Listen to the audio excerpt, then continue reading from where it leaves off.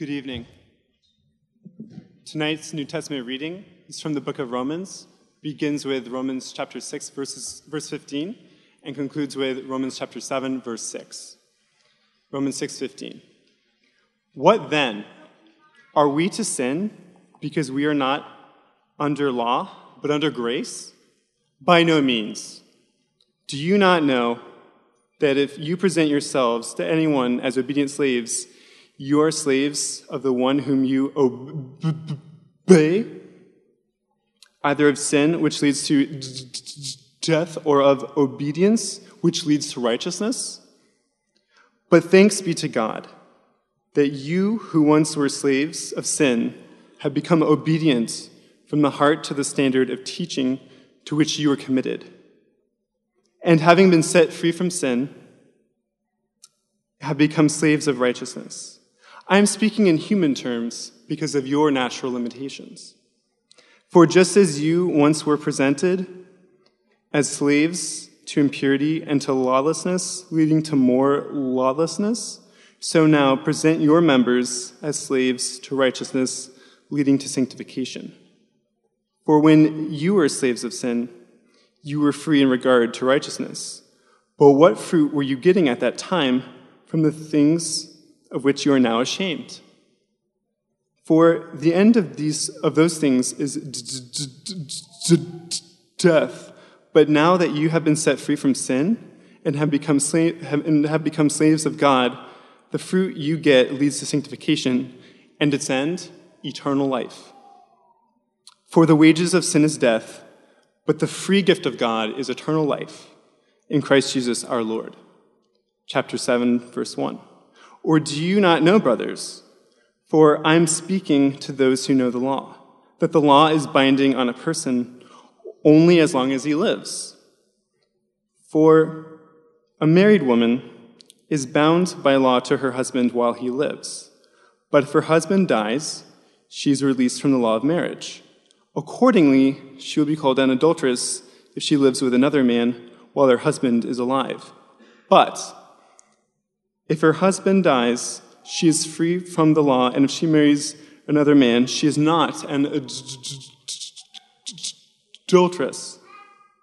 Likewise, my brothers, you also have died to the law through the body of Christ, so that you may belong to another, to him who has been raised from the dead,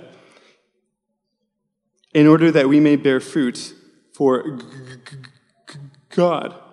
For while we were living in the flesh, our sinful passions, aroused by the law, were at work in our members to bear fruit for death. But now we are released from the law, having died to that which held us captive, so that we serve in the new way of the Spirit and not in the old way of the written code. This is the word of the Lord.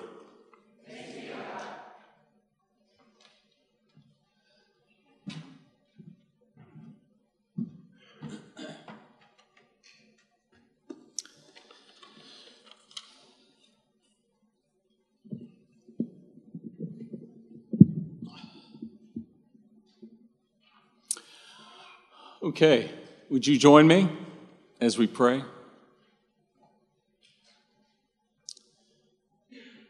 O Lord, living Lord, speaking Lord, as you're present in this place, would you wake each of us up? Wake us up spiritually. Wake us up to our joy. Wake us up to our hope. Through your living word, give us supernatural strength and show us Christ. And it's his name we pray. Amen. Well, we tonight are returning to our study in the New Testament book of Romans after having had the Advent season off. And we said when we started this that Romans is one of the deepest explanations we have of the Christian gospel. And by gospel, I mean the good news of what God has done through Jesus Christ. And as Paul seeks to give us that good news, he starts with bad news. I was behind a car this past week, and the bumper sticker said, "This is not normal." And I thought, well, I don't exactly know lots of things are not normal, but I thought it really summed up the world. Things are not the way they're supposed to be. All of us feel it. It's that shaking of the head when you hear a news story or read something and you just go, how can this be? How can people allow children to suffer this way? How can racism be so rampant in our city that even the First Lady is assaulted with it? How can we have a place where there's such disparity with those that have and those that don't have? All these things that make us turn our head. It could be the addiction of our friends. Whatever it be, things are not normal. They're not the way it's supposed to be. Whatever ideal you have in your heart of what life is supposed to be like, I think we could agree it shouldn't be like this. And so, Paul goes into detail about why that is, and it's not lack of education. It's not lack of progress. It's not lack of laws. The reason he gives us, it's within us. It's what the Bible calls sin. The problem isn't out there. It's really in here, in each of us. And as we do that, we have to reckon with this idea, can I go there? Can I see that and look at it for what it is? One of the bands I like is a band named Crowded House. And they put a record out in 2007, and it was right on the heels of their losing their drummer who took his own life. And the album begins with a song called "Nobody Wants To." And this is how the verse goes. Down on the ocean floor, that's where I'm headed for. Hold on to a sinking stone until the worst is known. Nobody wants to think about it. Nobody wants to talk about it. Nobody protects you. None of us naturally want to go to that bottom of the ocean of our soul. We don't want to see that stuff. It's not easily. But it's through that knowledge we begin to see the good news of the gospel. God takes us through that knowledge to show us astonishing news, and that's the unique news that he would come himself in the flesh to bear the pain and the penalty. He would walk in our shoes in every way, enter in the suffering in every way. And it's through that the good news of God comes. He comes down to the ocean floor and he lifts us up. He breathes resurrection life into us, and we're seeing the sunshine, maybe for the first time. Where there used to be guilt, there's righteousness. Where there used to be shame, there's blamelessness. Where there used to be despair, there's hope. Where there used to be weakness, there's strength. Where there used to be rejection, there's acceptance. Where there used to be slavery, there is sonship. Or we might say a new kind of slavery. Now, this is kind of a tough metaphor that Paul uses here, right? We could think, where in the world could slavery ever be a positive thing? Well, he's purposely taking a negative thing and spinning it to get our attention. Just like someone might say, I've been conquered by your love. I've been conquered by your kindness. Being conquered is never good. But when it's love, it's a good thing. Being a slave is never a good thing, but being a slave to righteousness. And he's probably making a distinction. When we think of slavery, we think of New World slavery, like the slavery of African Americans. But in the Roman world, there was, yes, that sort of brutal slavery, but there was also a class of indentured servants. And they might hold very high offices in a home. And some of them were actually even adopted into the family. And so Paul is probably thinking about this positive idea of what it means for someone to be devoted. He's talking about allegiance. He's talking about what it means to be called. He's talking about what it means to bound to serve, to be bound to serve. And that's what I want us to look at for a few minutes this evening. How do you think about this idea of service in slavery? And there's two categories that we have to look through if we're going to understand it. One has to do with life, the other has to do with law. Life and law. So we start off, he's comparing these things, and he says, you are slaves of the one whom you obey, either of sin, which leads to death, or of obedience, which leads to righteousness. He's summing up basically saying you are either a slave to sin or a slave to righteousness. All of us here. I have a little excerpt in your bulletin on the first page of Bob Dylan's well-known song, You Gotta Serve Someone, right? You've probably heard preachers mention it 100 times. It's like the only song they know, right? They mention it anyway. But what interested me, if you look at those lyrics there, he basically is saying it doesn't matter who you are, you're going to have to serve someone. When he wrote that song, John Lennon, John Lennon was shaped by Bob Dylan. John Lennon idolized Bob Dylan. And when he heard that song, he was irate. He was so angry by it. He actually wrote a song in response to it called Serve Yourself. Because this idea of serving someone else was so repulsive to him. But wouldn't we say that serving yourself ultimately is the greatest slavery? Right? It's the selfishness of sin, where I live to serve myself. So Paul is talking about, are you serving sin? Essentially, do you live for yourself, or are you living for someone else? In America, we enjoy many freedoms, do we not? And freedom of speech, freedom to vote, freedom to live. But there's a deeper question each of us has to ask ourselves. How free am I really? How free are you really? For instance, am I free from discontentment and envy and materialism? Contentment, that's a tough one. Can I say this day that I'm content with what God has given to me, whatever it be? Am I free from living for the approval of my boss, my parents, the fear of the opinion of men? Over Christmas, my daughter and I went to see the movie Sing. Has anybody seen Sing here? A couple of you, a handful? It's really a delightful animated film, great film, and it's about it kind of has like one of these, I don't want to say American Idol. It's a singing contest, but it's a much deeper story going on. And one of the characters, Mina, and is she an elephant or a rhinoceros? I can't remember. What is she? She's an elephant. Okay. I mean, literally. We're basically talking about animals in this thing, in case you're wondering. And she has a beautiful voice, but she's petrified to sing. Petrified to open up her voice. And that's one of the things in there. She's so bound. And I think about, where has God made you to sing in your life? But you're just petrified. And it's dogged you most of your life. You're a slave to your fear. Or are you free from certain habits in your life? The way you relate to food, drink, sexual intimacy, technology. You see, when you look at it deeply, none of us are really free. Free as we should be. And so, Paul sort of pushes in on this idea of who are you serving? He talks about two masters. He talks about sin and death. He talks about life and righteousness.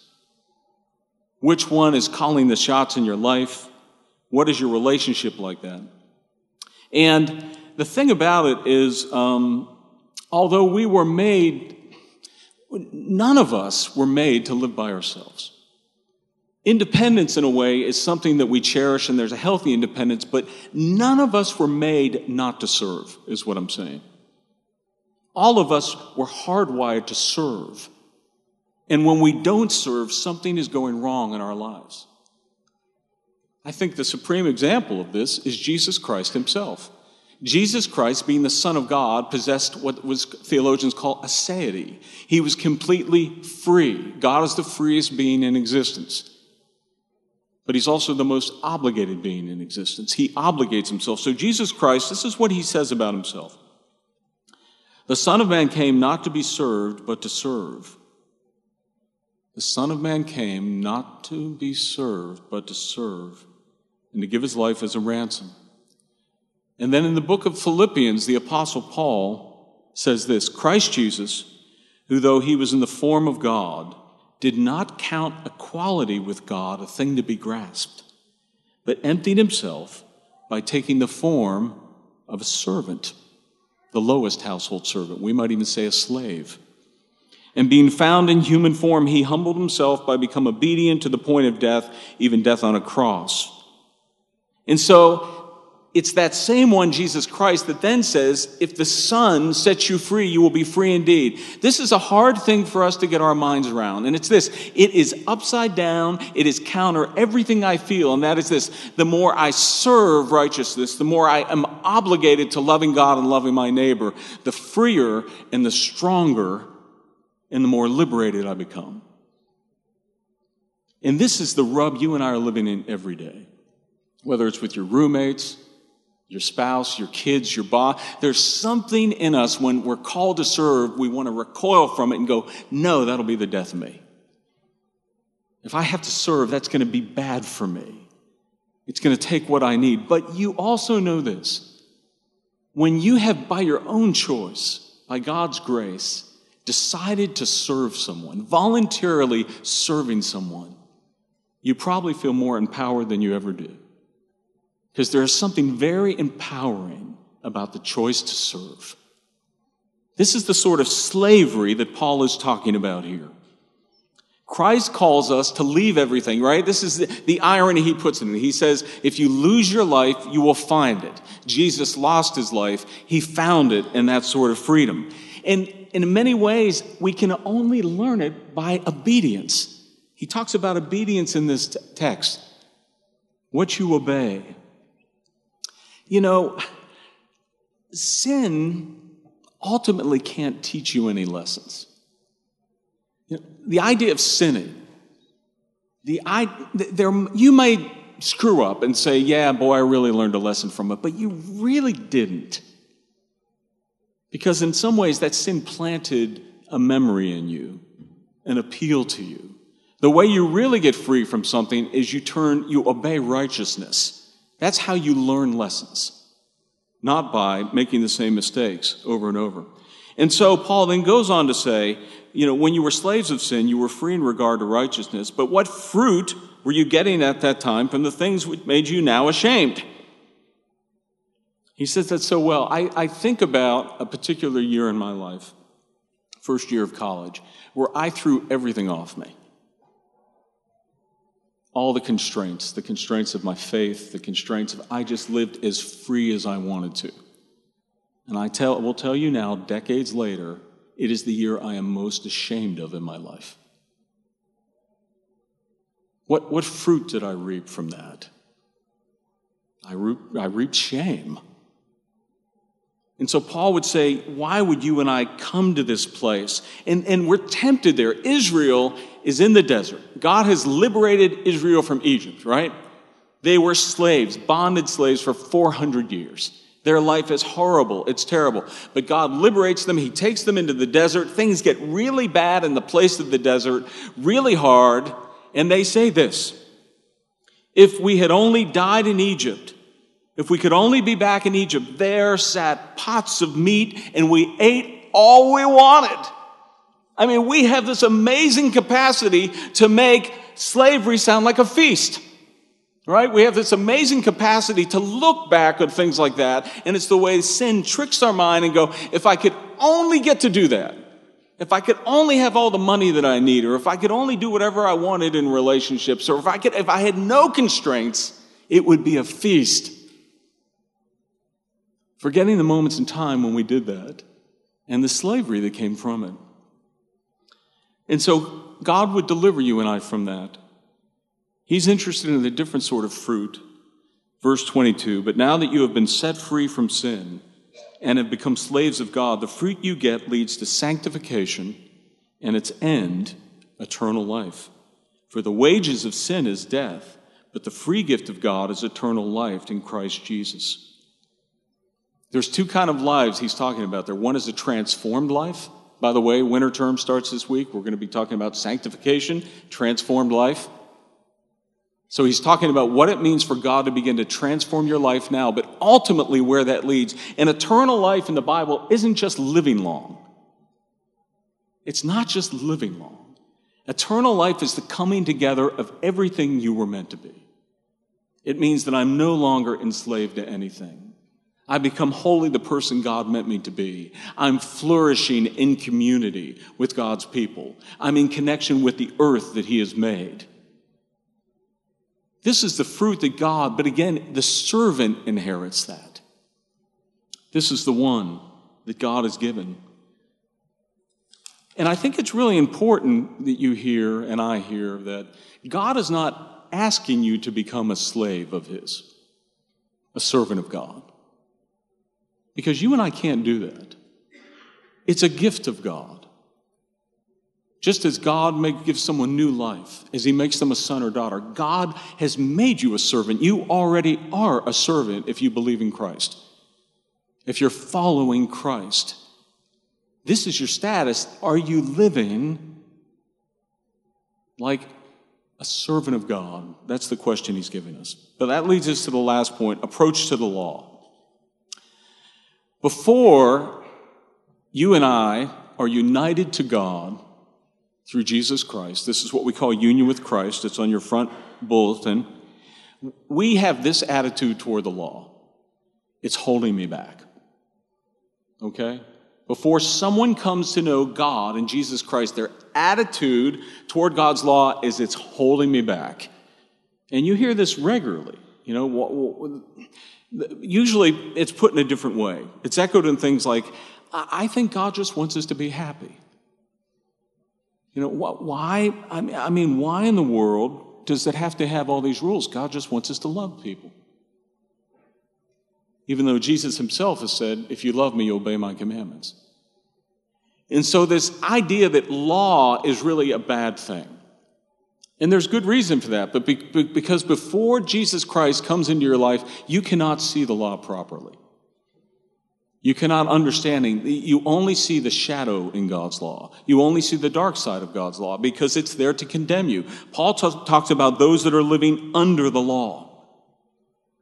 Those that are living in that place. And he talks about slaves, lawlessness leading to more lawlessness. This idea of being under the law means that there are obligations of God's law that are on me, and I don't fulfill those obligations, and so that law is there to judge and condemn me, just like our laws work.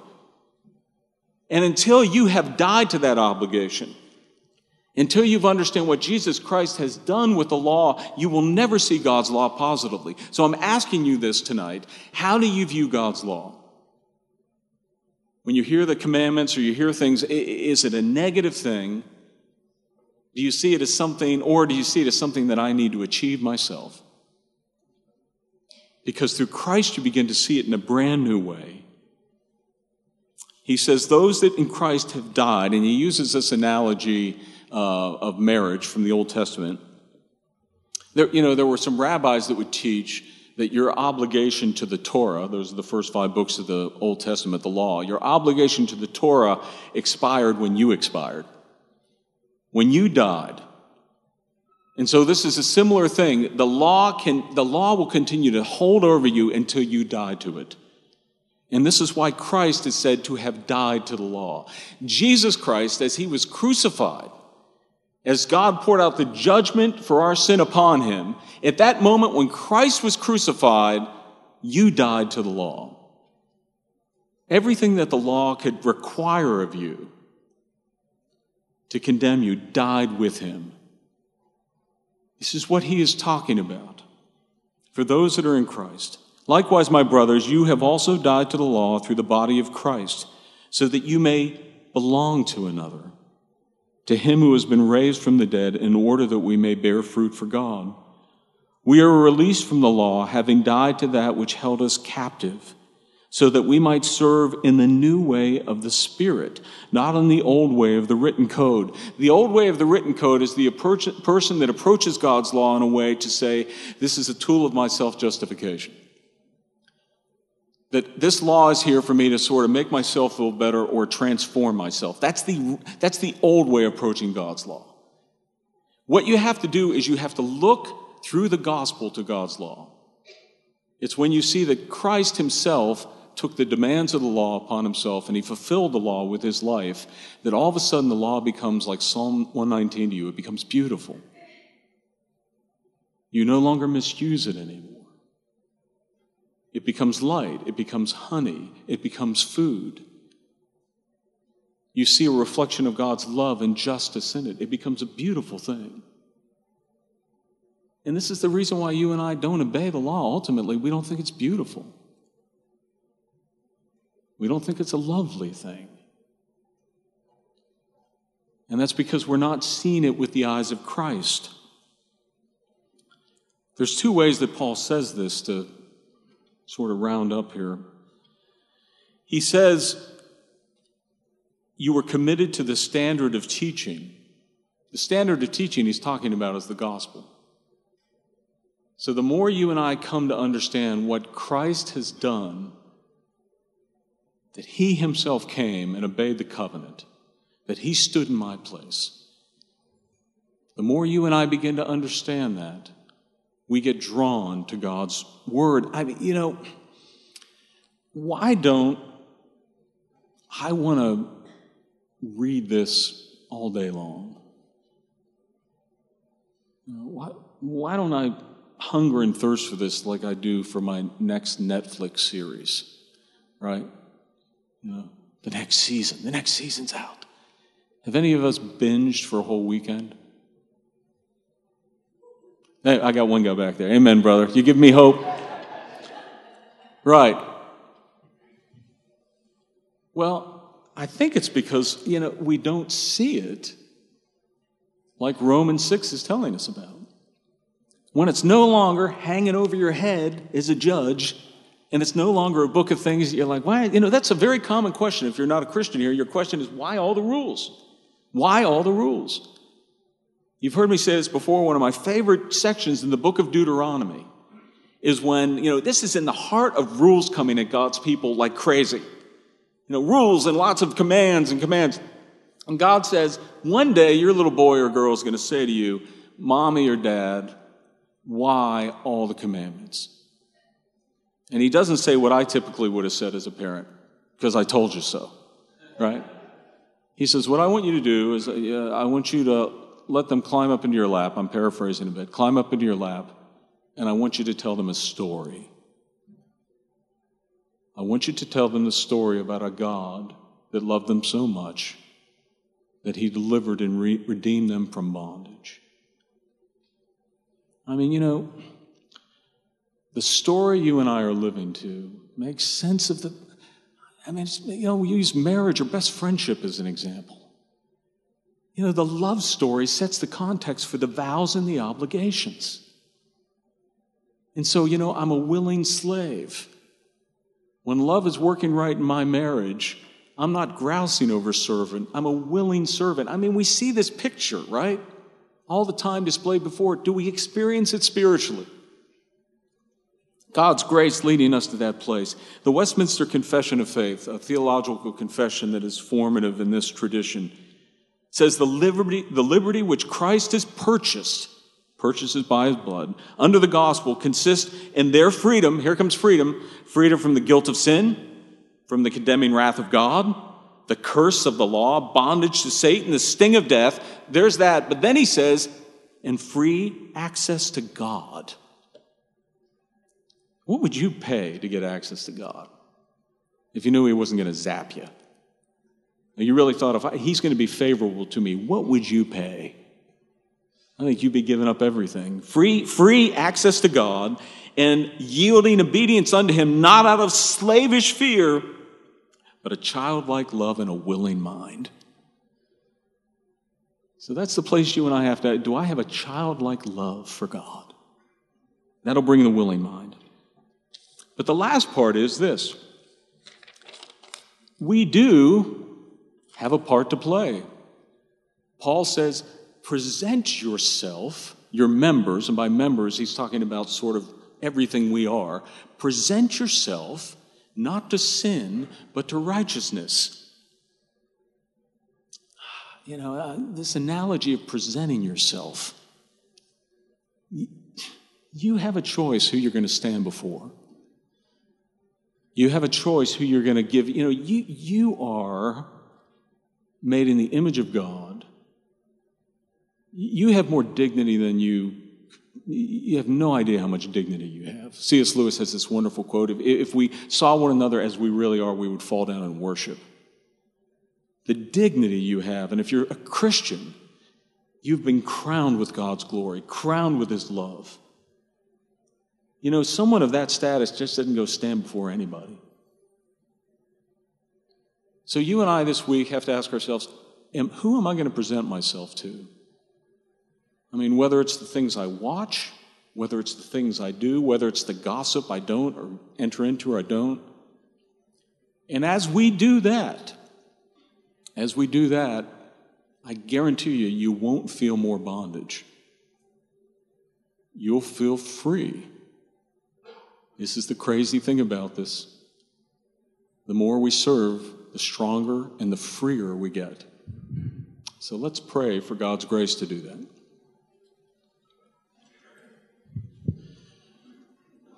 Lord, this supernatural work we're asking to do in this community for every person here tonight. We all need it in different ways, but we all need the same thing. Would you please glorify yourself by doing that?